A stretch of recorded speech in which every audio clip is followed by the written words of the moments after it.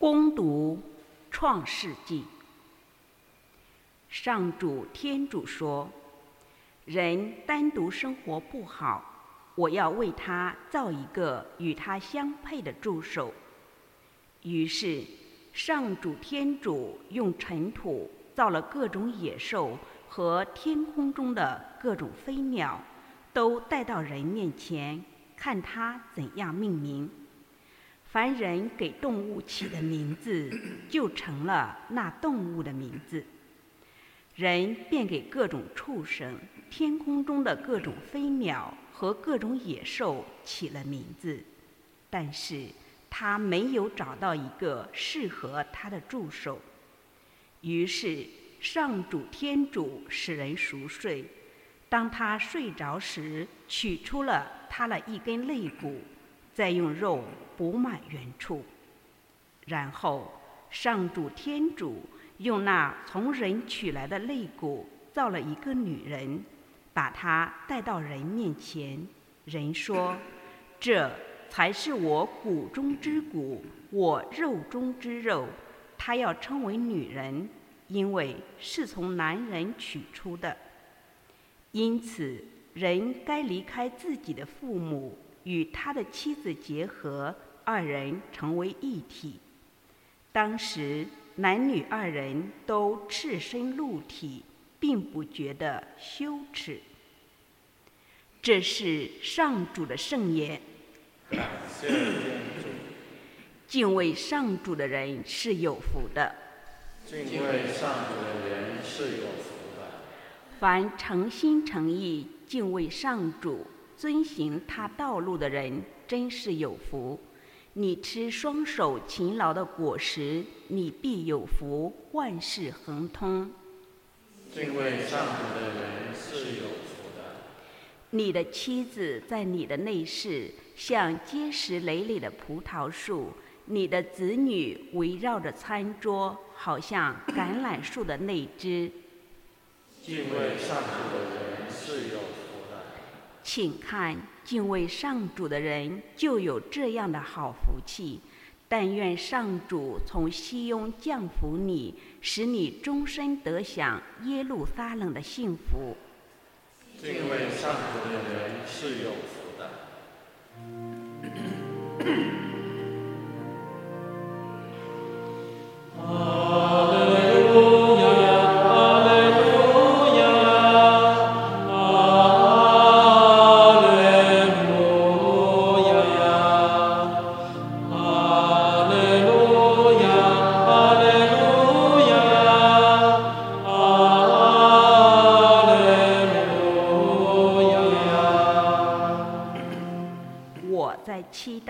我的心灵期待上主，期待上主的诺言。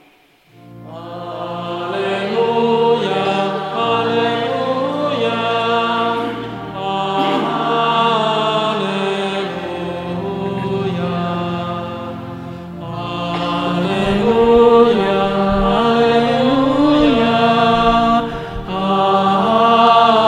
利路亚。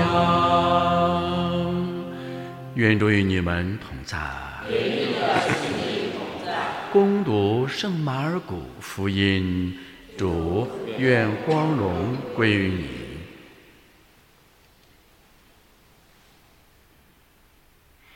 那时候，耶稣从哥拿撒勒起身，往提洛和漆东境内去。他进了一家，不愿任何人知道，但是不能隐藏。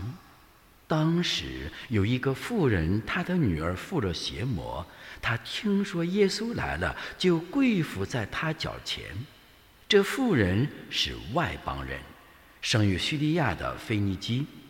她恳求耶稣把魔鬼从她女儿身上赶出去。耶稣对她说：该先让儿女们吃饱了，那儿女的饼扔给小狗吃是不对的。那妇人却回答说：主啊，是的，可是小狗在桌子底下也可以吃孩子们掉下来的碎屑。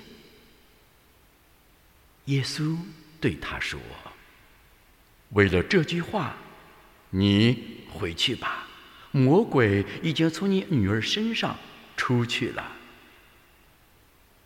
他回到家里，看见孩子躺在床上，魔鬼已经出去了。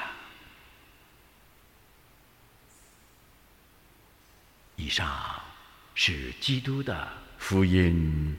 基督请坐。人单独生活不好，是我们今天分享的主题。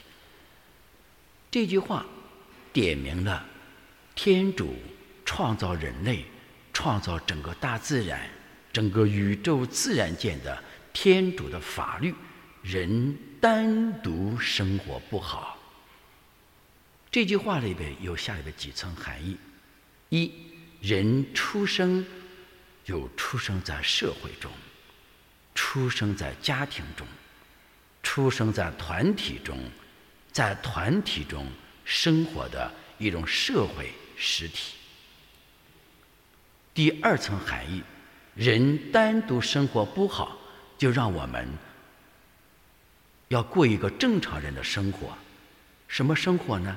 今天创世纪告诉我们，当男人熟睡的时候，他感觉在昨天创世纪我们听到了，当天主把一切受造物都摆在人面前时，让他享用，让他治理，让他管理，让他享受其中时，这个男人仍然闷闷不乐。天主突然说，人单独生活不好，于是给他造了一个女人。把这个女人领到他面前时，他才说，这是我骨中之骨，肉中之肉。这句话给我们奠定了婚姻盛世的基础。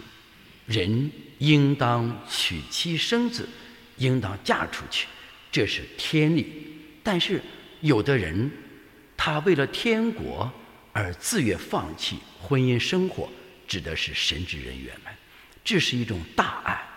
那么神职人员们虽然他们保持独身，但是他们生活在教会的团体中。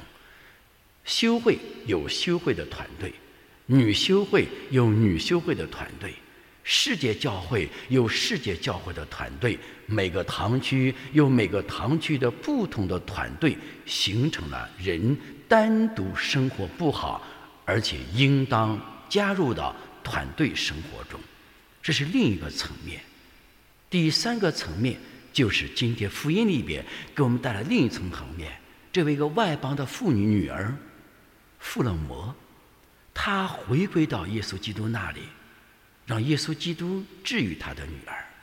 耶稣基督用犹太人的语言，用小狗的意思说，我应当把东西给我的儿女先吃，不应当给小狗吃。